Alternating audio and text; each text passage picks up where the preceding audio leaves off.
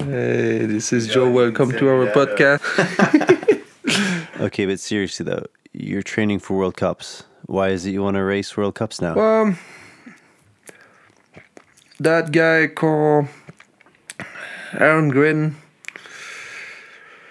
I need to beat that guy. I mean, it's been too long that he's winning every contest and every race. So someone gotta beat him. Welcome to the Until Sunset podcast. I'm your host, Jonathan Osborne. Join us on location with the world's best riders and the Anthill Films crew to explore the moments we capture from sunrise to sunset. Oh, this is nice. Let me know when you're ready. Fun though, fast. Fast. Hey, our dog! Anytime! Hey man, it's Sunday. That was awesome.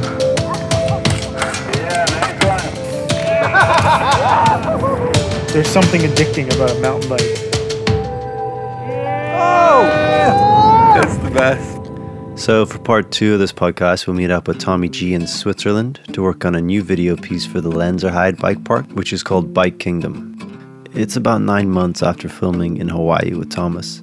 And before that, we were actually here in Lenzerheide in 2018 by chance filming the Switzerland section in Return to Earth with Ronnie Caduff and Sandro Schmidt.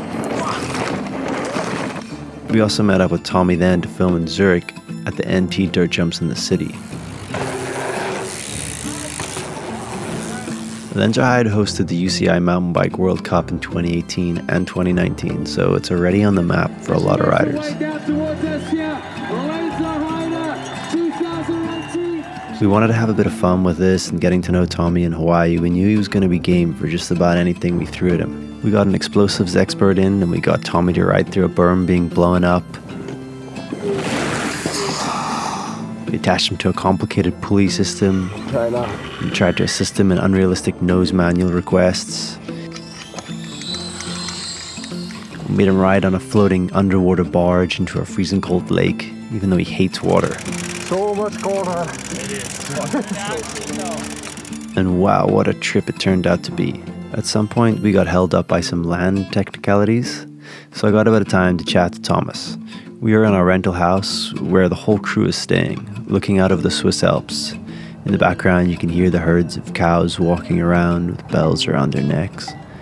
And there's a church bell 2 houses over from us that keeps everyone awake at night. It's still early in the video, so I start asking him about how he feels about all the things we're expecting him to do. Have you ridden much in Switzerland before? Yeah, around Zurich for dirt jumps. The skills park. So that over the winter. And in the summer, sometime DH. And any bike parks in Switzerland? Well, in Bienne or in Neuchâtel, that's French part of Switzerland, there's like, these train that goes up and down. You just take a ticket and then the train is going all year up and down, up and down. So, and there's downhill, so it's not really bike parks, but it's like, there's many places like this. You just show up, pay your ticket, go up, right down, and then go home. It's not really a bike park with chairlift and yeah. Okay. And, but is this your first time riding in Lenzerheide? Or No, I rode for the Scout. The Scout was my first day back on the bike. Yeah. That was your first day back on the bike? Yeah, when we came, Okay. probably like 2 months ago. Yeah. Yeah, that sounds right. And the riding that you've done here, what do you think of it so far? It's good. I think it needs to be improved. The bike park needs to be improved, but that's what they're working on. But so far, it's good. Like the trails are really fun on the trail bike, and there's a few cool stuff to do on the DH too. Well, I had fun until now. I'm not bored. Okay, so we're out here obviously to film our piece for Lenzerheide. Yeah. We've got a few different segments in it. First one is the secret spot. Well, these trails were very hard to ride. I feel like not every rider would enjoy these trails. It's like very rocky and slow and technical. That's really not my taste. But lower down, once you pass these trails, it's just like you go fast and the place is amazing. So I don't know, kind of fun to ride that too. What do you, if you're going out to ride some trail bike riding, what do you look for? I'm looking for playful stuff. When we went to the other side and we did that trail on the top a few times, and then I rode down by myself, that was super fun. Like, there were many different ways of riding the trail. It was just not like one trail. It was like a lot of walking trails that you could like take one from the other, do a small transfer, little bunny up, then ride in the grass. I enjoy that. And then lower that is some loamy section. Well, I was discovering them, so it was kind of slow, but still super fun. Okay, so the first thing we shot here was the blowing up berms. Yeah, How's that? that was fun. The berm started to kind of get used and loose, and the more I rode it, and the more fun the berm was. And I mean, to me, it was fun because it was pretty much just focusing on blowing up a berm, like trying to look good in one left berm. And sometimes, I mean, a left turn is easy to take, but it's very hard to make it look good or look different, at least. So I did enjoy that, like all the process from me just turning like a amateur and then to get the last shot where everybody was stoked. Yeah, Yeah. it was pretty cool. What did you think about having the explosives there? Yeah. Well, I expected myself to be hurt, but at the end it was just air. So you expected to get hurt, but you still signed up for it? Yeah. Okay, and then we also did the riding on the moon. Yeah, riding on the moon, that was the first 2 days. Yeah. That section we did was very fun. The first day was more kind of like showing the place, so I didn't have much to do. I was just sitting on my bike, standing, and yeah, much easier, but still looked amazing. Was it easier to ride? Just easier to air and stuff?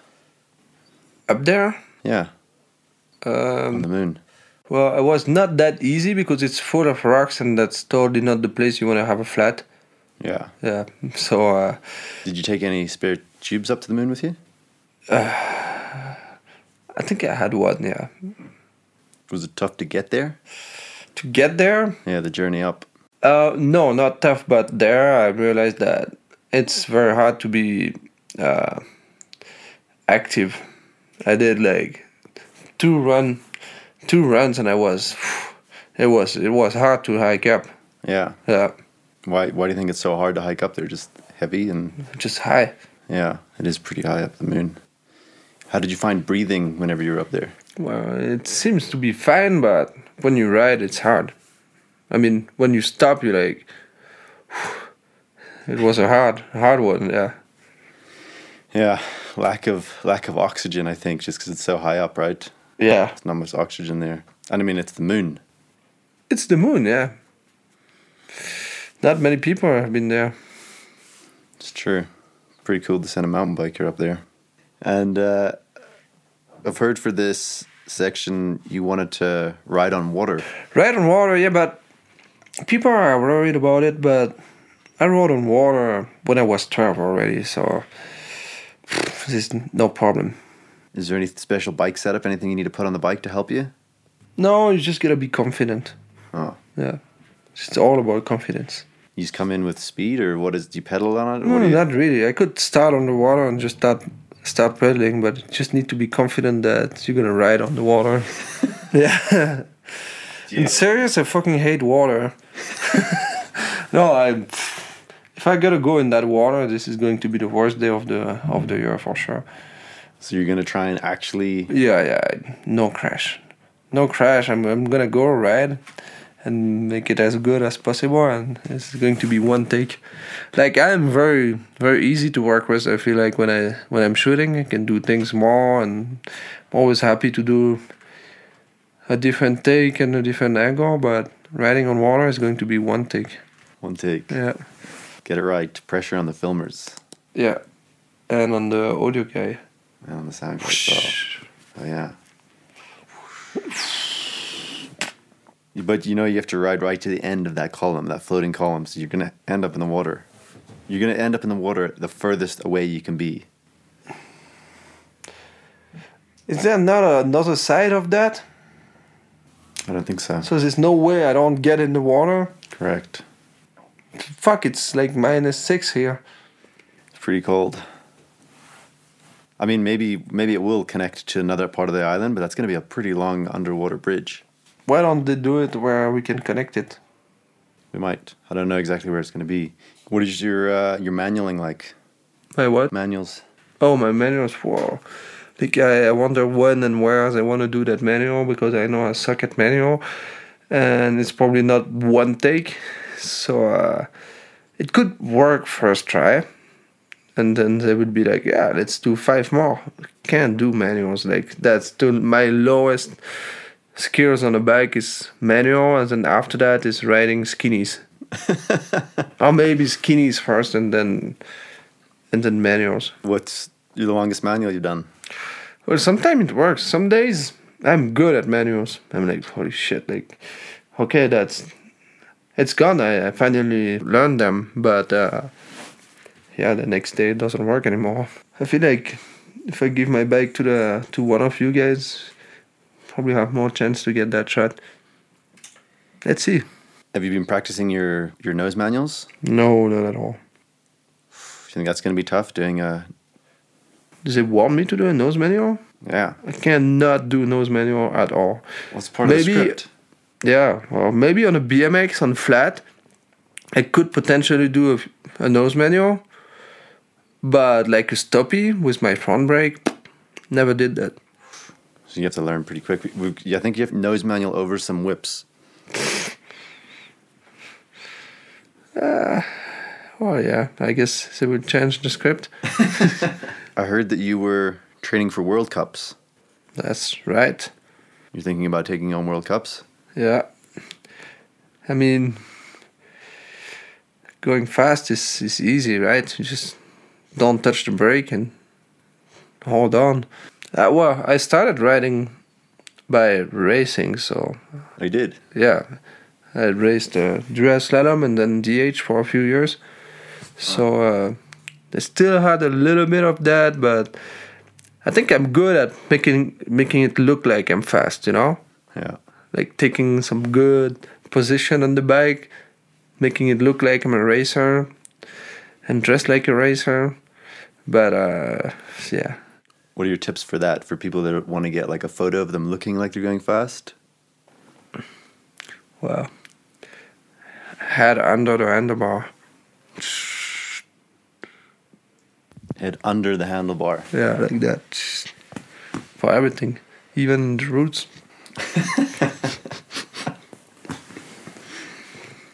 When did you start riding dual slalom? How old were you? Oh, I was 8 when I started competing dual slalom until my 13, and then I started when I raced DH from my 11 or 10 until my 13. Huh. And then you transitioned into BMX, riding dirt and park. Well, it was kind of all in the same time. Like I was like racing downhill, doing these kids trophy, and then also in the same time racing dual slalom. When was your first slopestyle event? Oh, and I was German FMB Berglein. So that's the place. But back when I was 13, I think, 13 or 14, there was like the cut slopestyle from Cannondale. And I tried to compete in that. I crashed after 3 jumps, obviously. And then I remember going on a step up, step down after a rain on my only and first run. And didn't realize that wood is slippery with rain and brakes on it. Like completely brake on it, slide the whole way down and then fell off. Whenever you were competing in those like really early slopestyle stuff, what tricks were you like? What was your big tricks that you were aiming for? Well, I was from a racing background, so I feel like I could jump everything more than the rest of the people. But I had no like rotation tricks. I could do suicide no-handers, no foot cans, hitting the big drops, because that's all I could do. And then when BMX came, slowly got my rotation, tail whips, bar spin. Wow, that's interesting. You had to like work on the rotations that was. Yeah, well, that 360 or backflip was a big thing.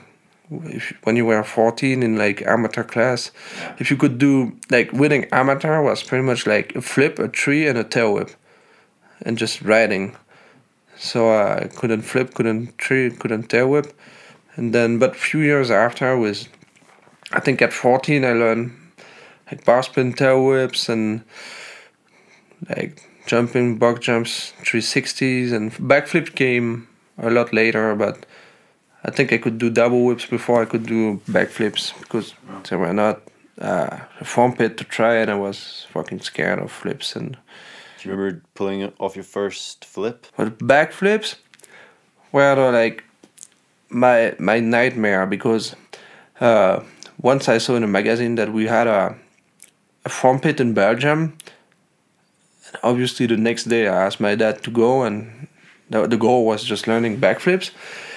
Went there and tried, but I think I was 11, and I got hurt very bad in that foam pit.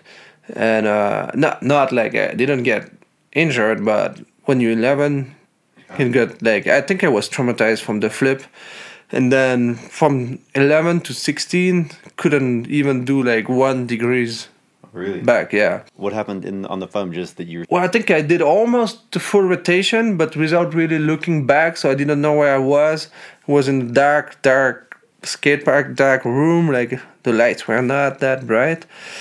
So I didn't see shit, and then I just landed kind of like corky in my bar, and then, no, that was painful. I remember that day, because I was traumatized from flips.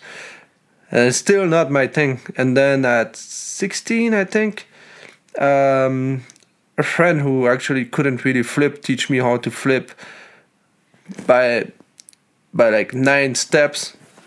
You know, like 9-step landing. program to backflips. Yeah, that was like landing on your ass, on your back again, a few times until you feel confident, a little bit more, landing on your shoulder, then just pass that point. And once you pass that point, then I think I was a little bit stronger and bigger and could jump off my bike, and then once more and landed it. And it's funny because these steps, it's kind of how I learned flip flat drops after. I did exactly the same, like most of the riders just like send it and see how it is. And I went from, I think it was 2015 or 14, 15, landed on my ass once, back, shoulder, jump off the bike once, and then flat drop flips, that's into foam. In the foam. How do you pick for the start of Crankworx, how do you pick out what you want to do on each? Well, I kind of learn a lot in that, like what to do, where, and what's important to do. And always trying to stay in my style of riding, because I feel like I have a little bit different tricks, because I don't do flips so much, but I do rotation tricks, which is super weird, because usually you need to be good at flips before you do like switch cork 7 or cash horse, but I don't really do tricks in backflips. I find it feels better to me to do a switch 7 than I never did a flip double bar spin, which is like the most, like the trick that everybody does. Yeah. But I learned how to cash roll X up or switch 7. I don't know why, but like a cash roll to me feels so much better than a front flip. Like I used to do front flip tucks in all my runs, and then quit doing front flips, and now I can do like cash roll X ups, and like it feels way better to do a cash roll for me. Wow. Not exactly sure why, but I feel like because flips and front flips are not that hard, and you just gotta pull and wait, and there's nothing very, very technical about it, but learning how to cash roll very consistent, this is hard, kinda. Yeah. to be consistent in a rotation that no one is doing exactly the same rotation. You mean so each, like if someone's doing a cash roll, every time they do it, their particular rotation is different? Yeah, I feel like no one could explain me how to cash roll. That thing kind of started like, it was windy at the spot we were riding, and I was riding with a friend, my friend Louis Robot, so as to not doing these kind of tricks at all. And we were with Antoine Bizet, French guy that, well, cash rolls is his thing. Like he could do cash roll both ways 3 or 4 years ago already. And it was like, okay, well, let's learn something stupid. And okay, Bizet teach us how to cash roll. And we teach you how to, I don't know, like double whip. I think it was like some technical tricks for him. And I don't know, I got mad because I couldn't understand and no one could explain me exactly what to do for that cash roll. So I just never really quit and kept like filming myself doing cash roll until I had the rotation. I don't know, I didn't know I was good at rotation before I learned how to cash roll because I learned it very fast. And now I have them like, I think, very different looking and very safe. I mean, still can crash. I had some bad crash in cash rolls, of course, because it's a big trick. But yeah, how was it? How was it explained to you the first time? Like, how was the cash roll explained for you to do? To rotate that first cash roll, so that was all these steps, and then was like, okay, fuck, now I have the cash roll, but it's not consistent.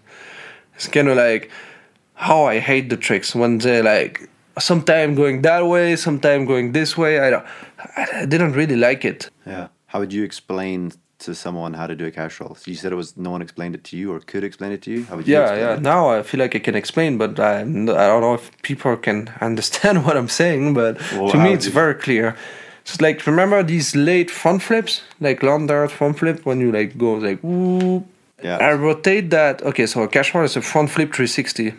I go for a late front flip. And by the time I do that first 180, putting my weight from the front of my bike to the back of my bike, because you're rotating the other way, right? So at first you rotate like this, but then it's time to rotate the other way. So you have to change your balance. So I change my balance, and from there it's just a normal flare, like you flare a quarter pipe. So I'm seeing all the start of the rotation. Now I see the lip. The landing is here. The only thing I have to do left is a flare. So now it's like, I pop, I see all these things, see the landing, flare, land. Ah, nice. When you put it like that, it sounds easy. I'll try one on my next ride. Do you want to explain your injury? Well, I had a shoulder instability for about a year. So last season started very nice. I got second in Rotorua after having a bad season because of another injury. Training back home, I dislocated for the first time my left shoulder. I think it was at Feast later in the year. I had like probably the worst crash I had of my life.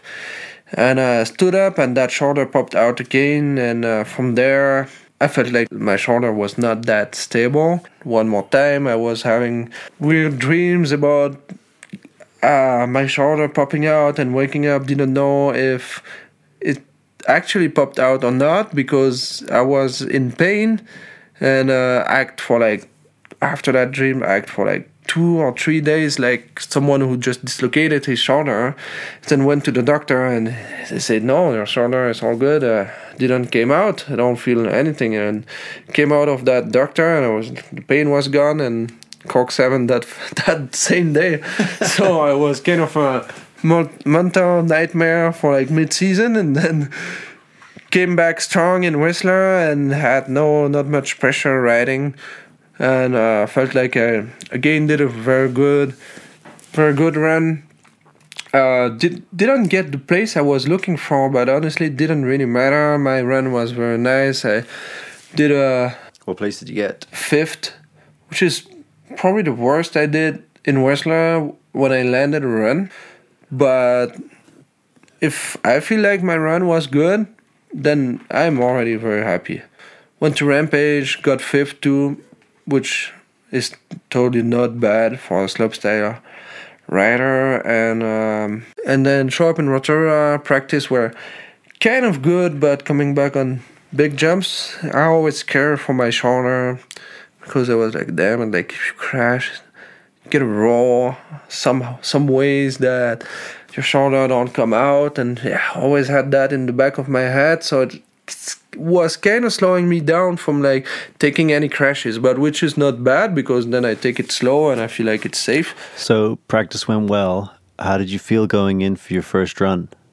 Coming to my first run, I never felt as confident into my riding, and the fact that I was gonna get to the bottom was a solid run. Like I knew that run was good, and I knew I was gonna land it. So I felt like I had the least pressure I had on a crank cross run. I mean, very confident.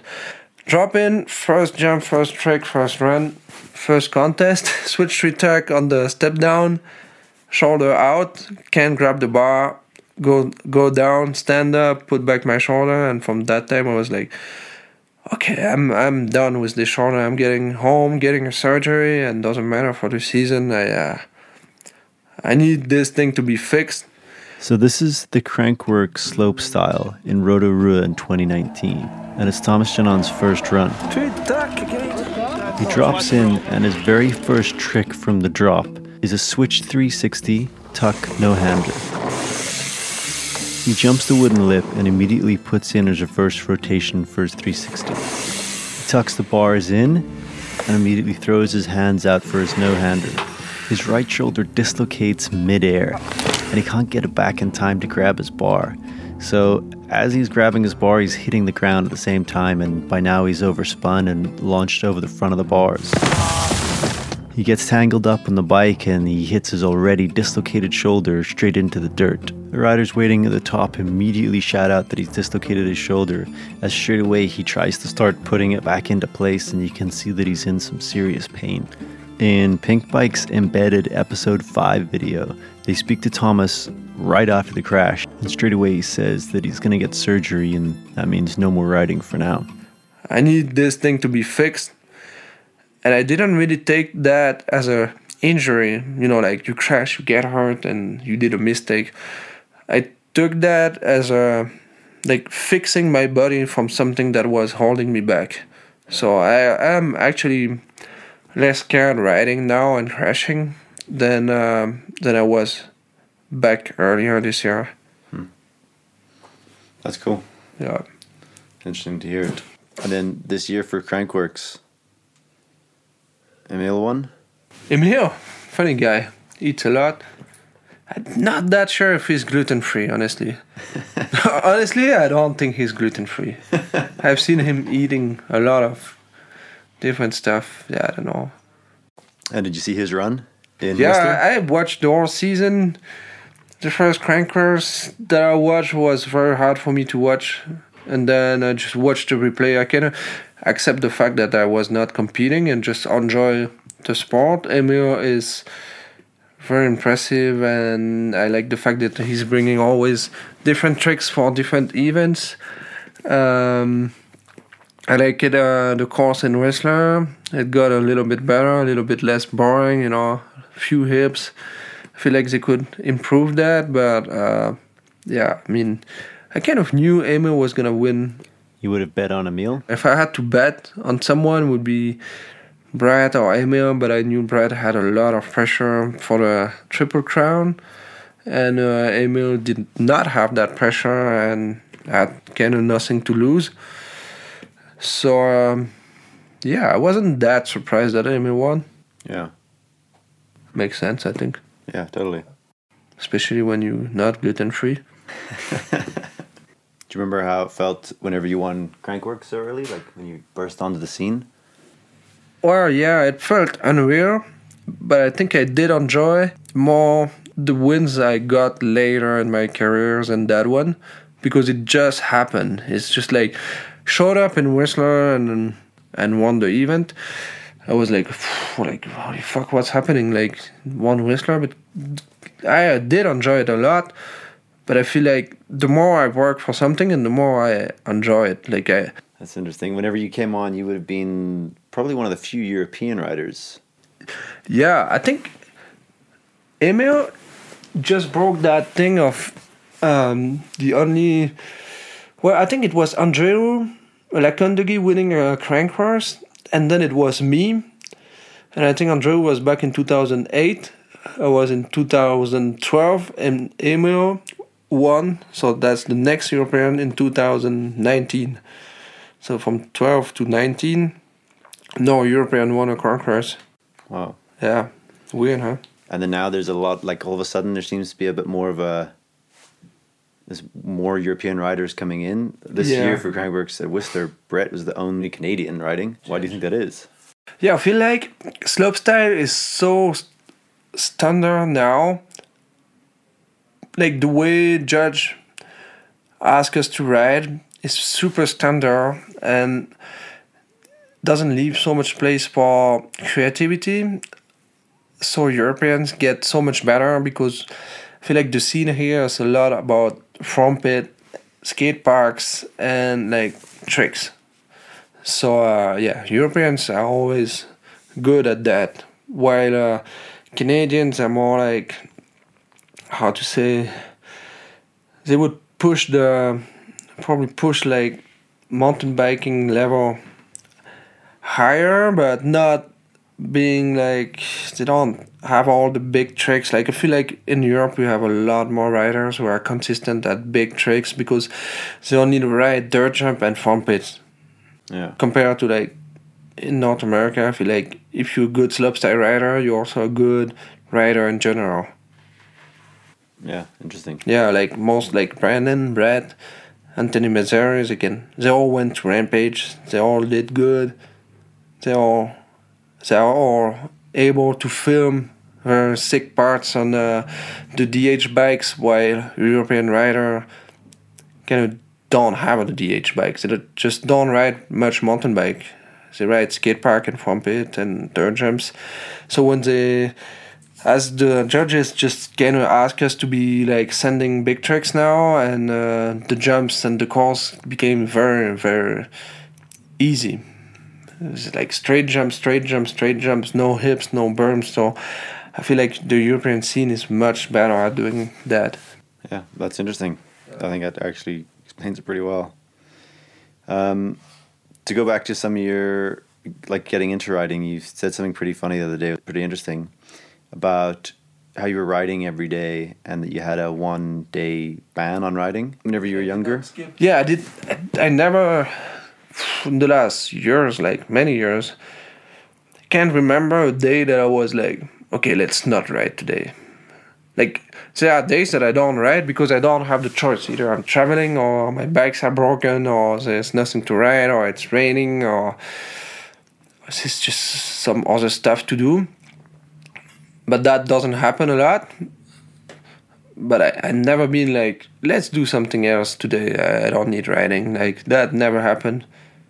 So if you have the choice where you can ride, you're going to? Oh yeah, of course. Like, if I can ride, I'm riding for sure. Like.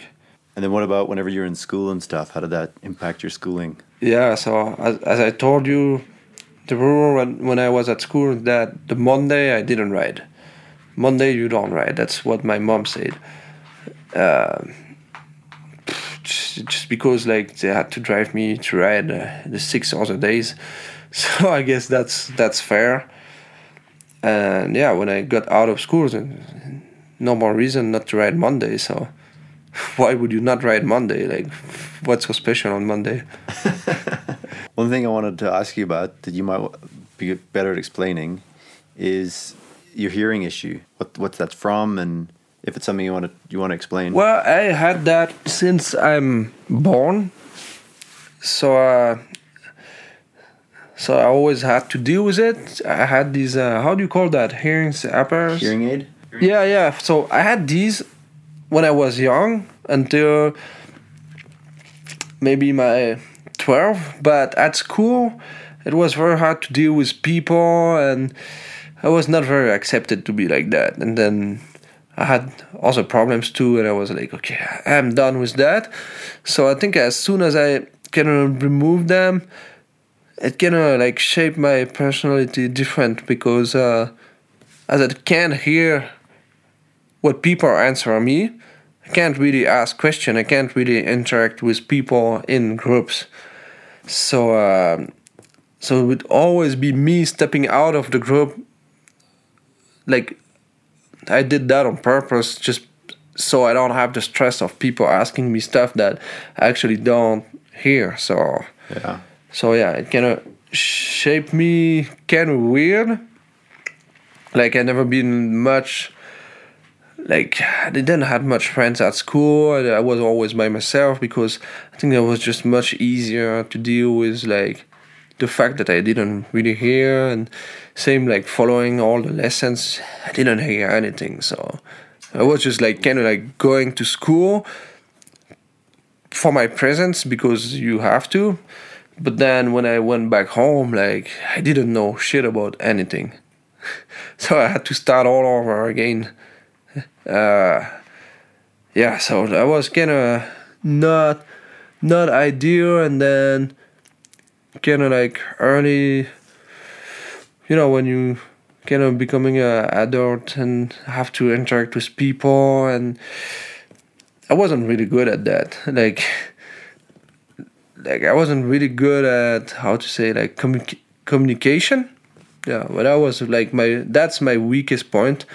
And slowly it became like much of a problem, and I got these things earlier this year.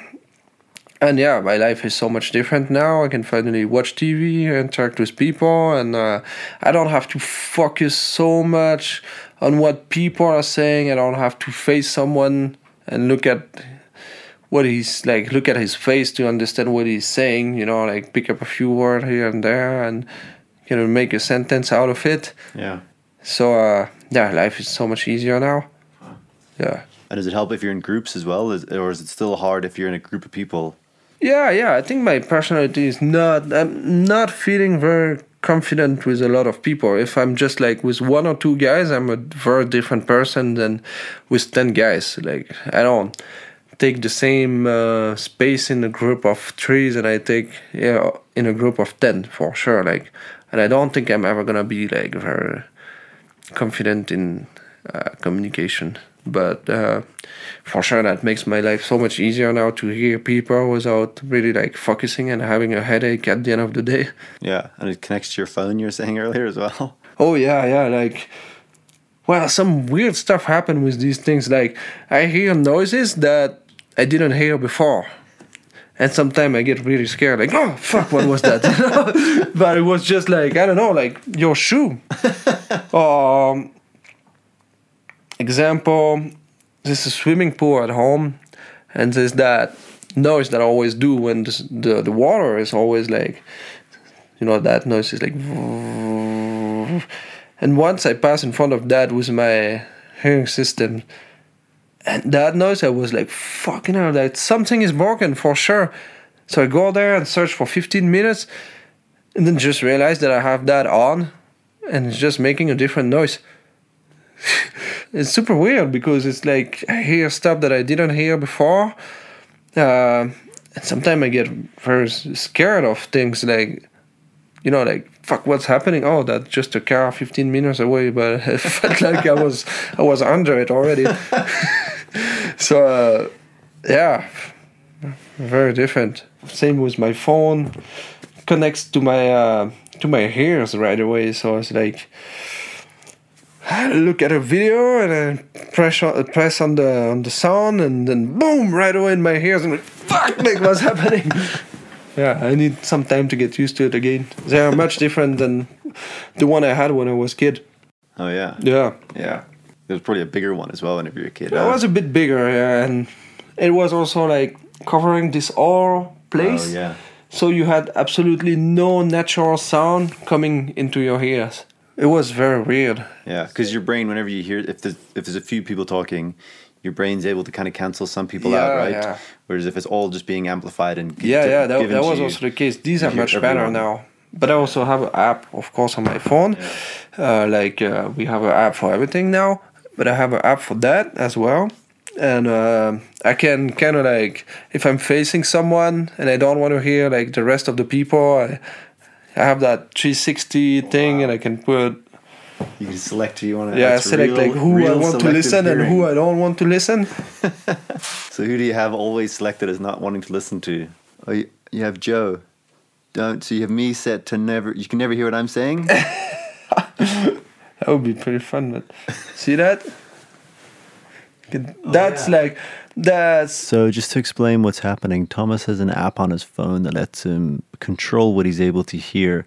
It's a 360-degree image, and he can select if he wants to hear in front of him or behind him. That's cool. That's adapting now to everything. Wow. But if I want to forget the noises there, I can just do. So now I can only hear you. Which is much better, actually. Like that. Yeah. Okay, before we wrap up, did you have time to watch the film yet? Return to Heart? Yeah, I did, for sure. What do you think once you watched it on screen? Well, the fact is, I had to wait so much to see what we film, and that was very annoying and also very nice, because usually like you open your Instagram and you have like countless of riding clips. So you're like, okay, when you see riding, you just open your phone and you see it. And that we shot in February, and I had to wait until summer to see what we did. Like, I didn't see anything. I didn't know how it was looking. Just sometime I could see like that last shot. We did it like 15 times, so I could see some of kind of how it was looking, but I had to wait a few months to see what we did. So obviously I scroll all the film and went to Hawaii part first and then watch it. But yeah. Okay, that's the part. Watch it 15 times, make a break, and then come back and watch the movie. But yeah. What was your favorite segment in the film? Well, the film kind of looked like a animal documentary. I like animals. Not these animals, but what was my favorite? Well, Hawaii, I think, because I knew how much work it was and how it was made, and I don't know, bring back some good memories. Yeah. I like it watching that one. Of course, all the film and see what the writers who were in Hawaii did before and after. Brad's segment in Utah was also something that I like. Yeah, okay. That's cool. What do you think? So was that the first time you worked with Anthill? Well, we did that in Switzerland. Yeah, but for the film though, right? Yeah. And what do you like working with the crew? I feel like I'm doing what I always dreamed to do. Big movie, obviously contest, but I don't know, it's feel very, very natural to do all of that, and the guys are all cool, and we all want to have the best without like putting ourselves in bad positions. So all the guys understand what it is to be like sending it or like crashing or like bad weather. So we never really have like to explain why you're not feeling like writing right now or not feeling like sending it right now, or they never really tell you what to do. They just like say, okay, this is the place we want to film, and just do what you want. Yeah. Anything else that you would like to get out that you don't feel like people fully absorb from your point of view that would be good to? Not really. I mean, like, if you don't ask me a question, I don't know what to say.